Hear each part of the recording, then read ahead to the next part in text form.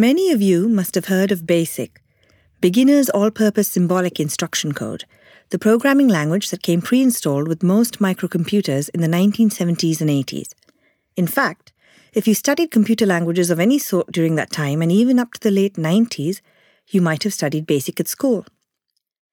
The development of BASIC is officially credited to John Kemeny and Thomas Kurtz, who developed it at Dartmouth College in 1964. But what not many people know is that one of the key members of the team that worked on it was Mary Kenneth Keller, or, to give her her full title, Sister Mary Kenneth Keller.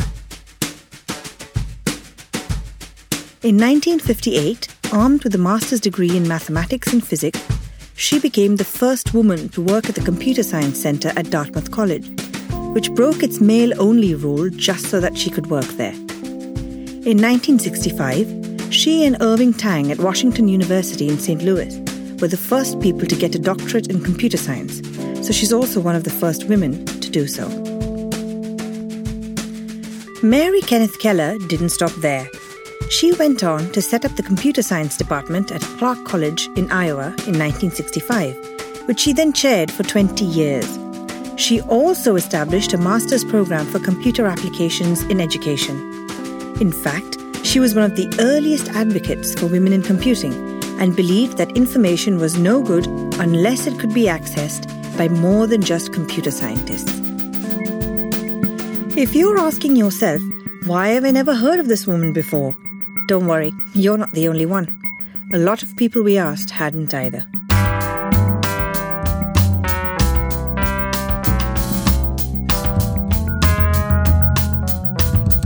This is Nevertheless, a podcast celebrating the women transforming teaching and learning through technology, supported by Pearson Education, presented by me, Anjali Ramachandran. Many of the female pioneers in technology came up in their fields because prevailing social and political norms forced their hand. Unveiled in 1946 by Presper Eckert and John Morchley at the University of Pennsylvania, the Electronic Numerical Integrator and Computer, or ENIAC, was used to perform computations during World War II. Electronic Numerical Integrator and Computer. At the time, almost all the leaders and managers working on the project were men. I know most of the answers as far as the men are concerned. In fact, women were told that they could not get the professional ratings required to become managers. Women scare me. But with the war, there came a time when not enough men were available, and women were pushed into supervisory positions. By November 1946, women began receiving professional ratings too. 6 women were selected to work on ENIAC. Most had degrees in mathematics. 3 other women mathematicians were actively involved in programming ENIAC, and one of them, Adele Goldstein, is actually the author of the ENIAC manual. At the time, by circumstance, women were encouraged to work together. I'm actually a member of something called the Dirty Old Ladies of Software that's been around since the mid-'80s, and it's all the women who are involved with edtech companies from way back. That's Mickey Revenault, a co-founder and director of New School Models for Pearson. She also helped launch the E-Rate program, which helps schools and libraries in the United States to obtain affordable internet access. Dirty Old Ladies of Software, the organization she references, is a professional networking organization for women who work in the business of education. In the latter half of the 1900s, when those 6 women were working on ENIAC, and Sister Mary Kenneth Keller was part of the team that worked on BASIC, those kinds of networking organizations were few and far between. But the projects that these women worked on made a huge contribution to society, like many others before and after. We have shirts, and the acronym is DOLS, D-O-L-S, and at one point, sometime in like the early 2000s, the men who go to all the same conferences, can we join your organization? It's like, I wonder what it was about those women that enabled them to have such impact. Were they different? One of the things I think women do especially well is understand and tap into really universal needs, and especially the needs of children and families. I hate to say that it's a softer approach to what the needs are that require innovation, but it's definitely a more universal approach, and one that thinks about how we are in relation to each other, how we are in our communities and our families and our society.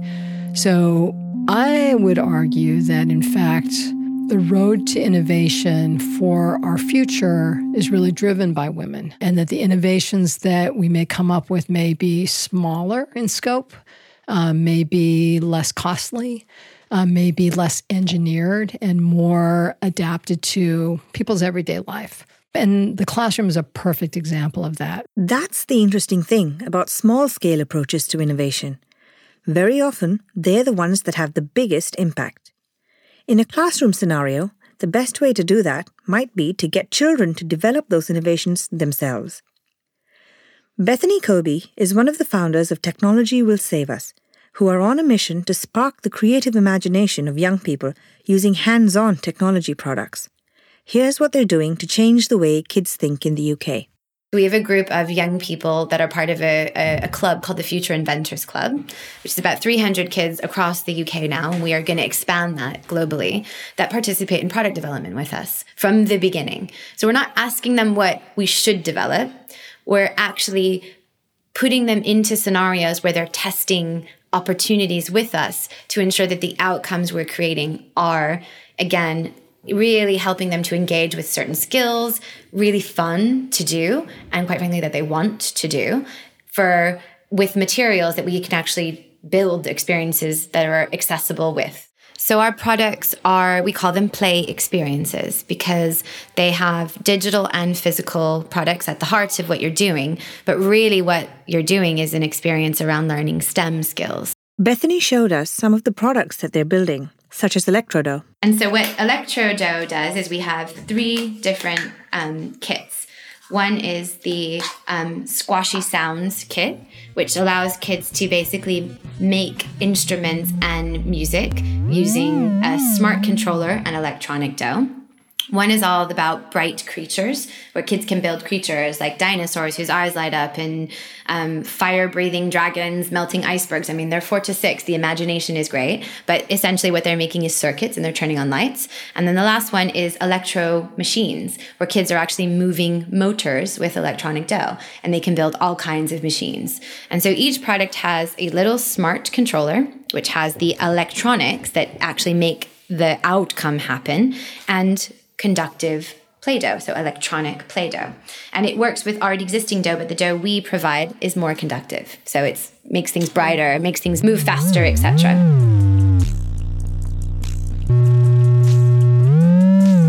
So that's a beautiful way that kids can learn through physical product, which is a change in the oft-used narrative that the future of learning is all about software. But that's the thing. Learning through technology doesn't need to be just one kind of learning. And learning through software isn't just one kind of learning through software either. It doesn't mean you need to be sitting at a desk typing code into a screen all day long. Or if you are, then the way to do that is to use it as a creative pursuit. That's what Erase All Kittens does. It's a unique, story-driven game that introduces professional coding languages such as HTML to children. The Erase All Kittens team carried out extensive research, interviewing hundreds of students aged 8 to 13, analyzing the most popular cartoons, games, movies, and books, which don't pander to gender stereotypes, before creating their learning tool. And the results show. Their game has over 100,000 downloads in over 100 countries. And over half their players, 55% to be precise, are girls. So I think the reason why the founders wanted to start this was because from their experience, especially Dee, she's worked in this industry and she found that it was very male-dominated. And part of the reason was because even the way coding is taught, it is very dry and instructional, and it doesn't really appeal to the way maybe girls learn anything, particularly education. So they just wanted to encourage more girls to get in this industry, and that was the reason why they started this, just to close the gender gap within technology. Shwetal Shah is the head of partnerships and outreach for Erase All Kittens. She was just talking about why one of the founders of the game, Dee Sehgal, embarked on the project. Kids over the age of 8 learn how to code through Erase All Kittens by building game levels even as they play. They get real-time feedback, so they can see that if they drop parts of the HTML, like a semicolon or a bracket, there is a corresponding error in the game. So that is one of the main differences, because we believe that if young people, we don't teach them the actual application of what they are learning, then they may not really be interested in pursuing programming. The other difference is also it's a real-time editable game. So every player would have a different approach to how they play the game based on their own creative thinking skills and critical thinking skills, because they would be editing the code in real time, which would then ultimately govern the gameplay. So it's about allowing kids to understand the principles that govern technology so they can learn to use them in interesting ways. And that's brilliant for kids who are self-motivated and have access to computers at school and at home. But how about kids who don't have that? In terms of the way my community works, above 70% live in poverty. Our students tend to not have access to sometimes technology or the internet, aside from a cell phone, when they leave us at the end of the school day. So school becomes their lifeline to connect. And so we're kind of at the beginning stages of connecting our students. We are not one-to-one, but we are getting there. We are kind of building from the ideology and from our belief system and the way we think about teaching and learning first before we just jump in and throw devices into every single classroom. Or in other words, consider the why before the what. Refrans Davis is the Executive Director of Professional and Digital Learning at Lufkin Independent School District in Ennis, Texas. She's also the 2017 winner of the International Society for Technology in Education's Outstanding Leadership Award. Refrans is pretty clear about what the role of teachers should be in helping different kinds of children learn. She believes that teachers need to put themselves in their students' shoes if they want to really get ideas across. It is honestly about making sure that we can provide opportunities to learn in multiple formats, but more importantly, also providing students with multiple ways of showing what they've learned. You know, whether that meant bringing in an outside partner to come in and talk to our teachers about what that means, or exposing this idea of learning through our leadership first so that it filters to our campuses. It's not just going online to look up a definition of what personalized learning means. It really does mean internalizing, to think about who you are as a learner and how you approach that, moving beyond yourself, and then thinking about the students that we teach every day. And that's because information can be accessed at the click of a mouse, or the swipe of a finger more likely, for today's grade school children. Remember that video from a few years ago, actually? The one with a 2-year-old child swiping a magazine as if it was a screen? So it doesn't matter what answers you teach children today. They'll just ask Google. It matters what questions you encourage them to ask. The memorization part of what we used to believe was important to education is no longer necessarily important in education. So recognizing that and then providing students with more opportunities to answer deep questions, to solve real problems, and then to think about, you know, where does technology fit in the scope of doing those things? But I think it comes first with empathy and problem solving first and foremost, and technology is somewhere within that mix. So are the old methods of teaching just not relevant anymore? And what is the role of students, the learners, in all of this? There's a phrase that's been used here in the U.S. in education circles probably since the early 90s, which is this idea of being the guide on the side instead of the stage on the stage. Because, you know, the traditional form of education in higher ed and then all the way down through kindergarten is that the teacher is the wise one. The kids have empty heads, basically, and you just pour knowledge into them. That's not the way learning ever worked, frankly, and it's certainly not the way it works now. So the idea of a guide on the side is partly directing students to information and helping them consume it, make it their own. But it's also attending to their needs as learners. This idea of metacognition. Johnny learns best when he's able to get up and walk around the room and talk to himself about what he's learning, whereas Susie does best when she's in conversation with another person, whereas Andy really needs to get his hands on and build a physical model of what he's learning. the teacher is in a position to actually help students learn in all those different ways when they don't have to be the sage on the stage anymore. And instead, they're sort of moving around among learners, helping them tap into information and knowledge, but then guiding them and making it something more than just information. That was Mickey again. So it's pretty clear that no matter how much people say iPads are a kid's new best friend, if they're learning in any sort of classroom environment, then a lot depends on the teacher. Technology is only a means, after all, never the end. Here's Bethany from Technology Will Save Us. Technology will enable different ways of learning, better ways of learning, more distributed ways of learning, faster ways of learning, all of those things. However, products in themselves will not deliver better education. It is an experience. It has to be about relevant, engaging content that kids care about, like first and foremost. And it has to be about teachers that passionately care about what they are presenting to their students in all different kinds of scenarios. One way of making knowledge relevant and engaging, as Bethany says, is by seeing it play out live.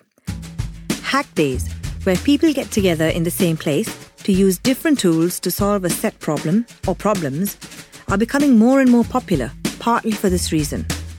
Not only does it train kids to become problem solvers, a useful skill for when they become adults, but it sets them on the path to becoming entrepreneurs by motivating them to start building new products themselves. Here's Rofrans Davis on a hackathon that she was part of recently. So we were actually challenging them to develop using Raspberry Pi and the Windows IoT platform. And the interesting thing was some of them actually opted out of that platform and went with Raspbian instead because it served their project much better. Some of them chose to use Arduinos, but one group, so they designed a button on the school desk that would be an emergency alert in case something happened in class, so they could press the button and send a silent alert to an officer or an administrator when they needed them to come to class without drawing attention. I thought that was really interesting. Another one was there were a group of girls that said, we want to talk to students who are hearing impaired. So they were working on a program that would translate American Sign Language into text, and they could have conversations with their peers who were hearing impaired without necessarily needing the translator. The interesting thing there was that they learned more sign language by trying to design the program than the program actually translated for them. And that was also cool because they could still have those conversations with their peers. So you could say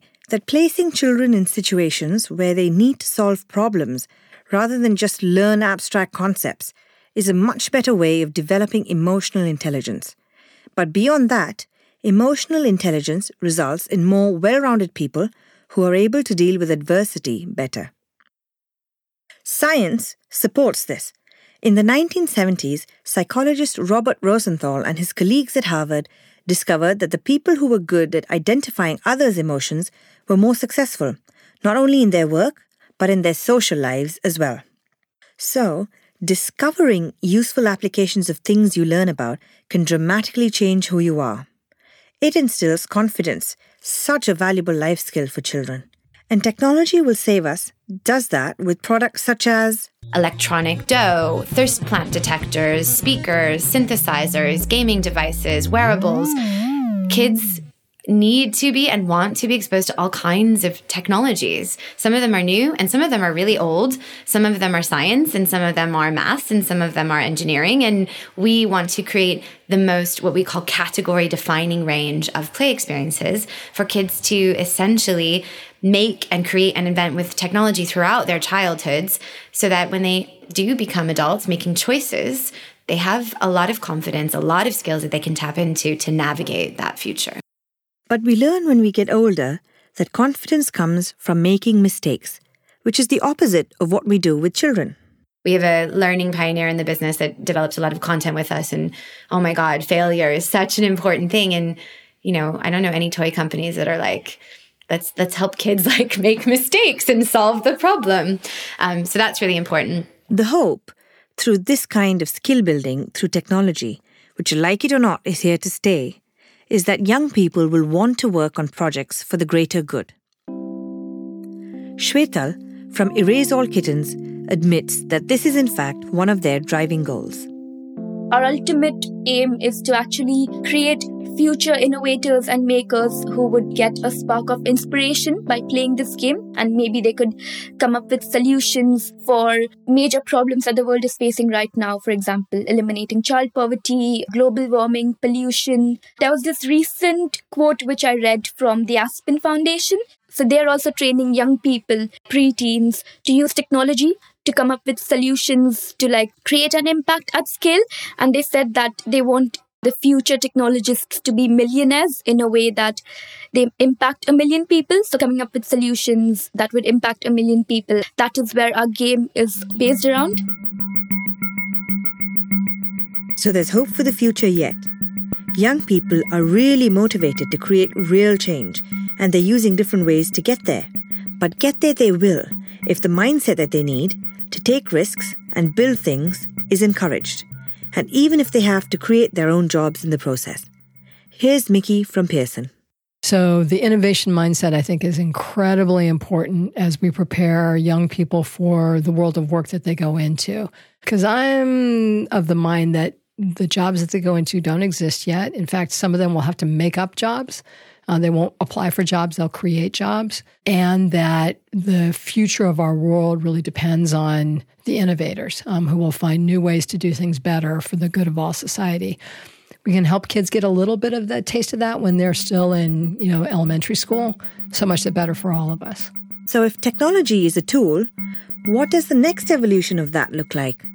Artificial intelligence, I think, is really interesting when we think about the advances that have been made in AI, where an AI assistant, for example, folks on the other end of that don't even necessarily know it's not a real person because they're able to do those nuts and bolts tasks in such an efficient way that they actually free up human beings to do higher order things. And I really see a fascinating role to be played in what I'm sort of calling, your AI success coach as a student, someone who gets you as a learner, just knows how you learn best, can help you stay on track, can do little assessments to see if you're really getting the material, can suggest a different way for you to approach it, all the while sort of feeding data back to your teacher, who ultimately is your guide on the side. So if you imagine the guide on the side with a really handy, very sweet and personable AI assistant, in some ways you're seeing the future of what even a brick and mortar face-to-face classroom could be, but certainly an online or blended classroom. Sister Mary Kenneth Keller predicted the use of artificial intelligence in helping humans learn better nearly 50 years ago. The women in today's show, Mickey, Bethany, Rafranz, Shwetal, just like Sister Mary, are also truly forging new ground in education. Ground that we hope a new generation of teachers and learners will tread with passion. And yes, it's likely artificial intelligence will enable them to do so in completely new ways.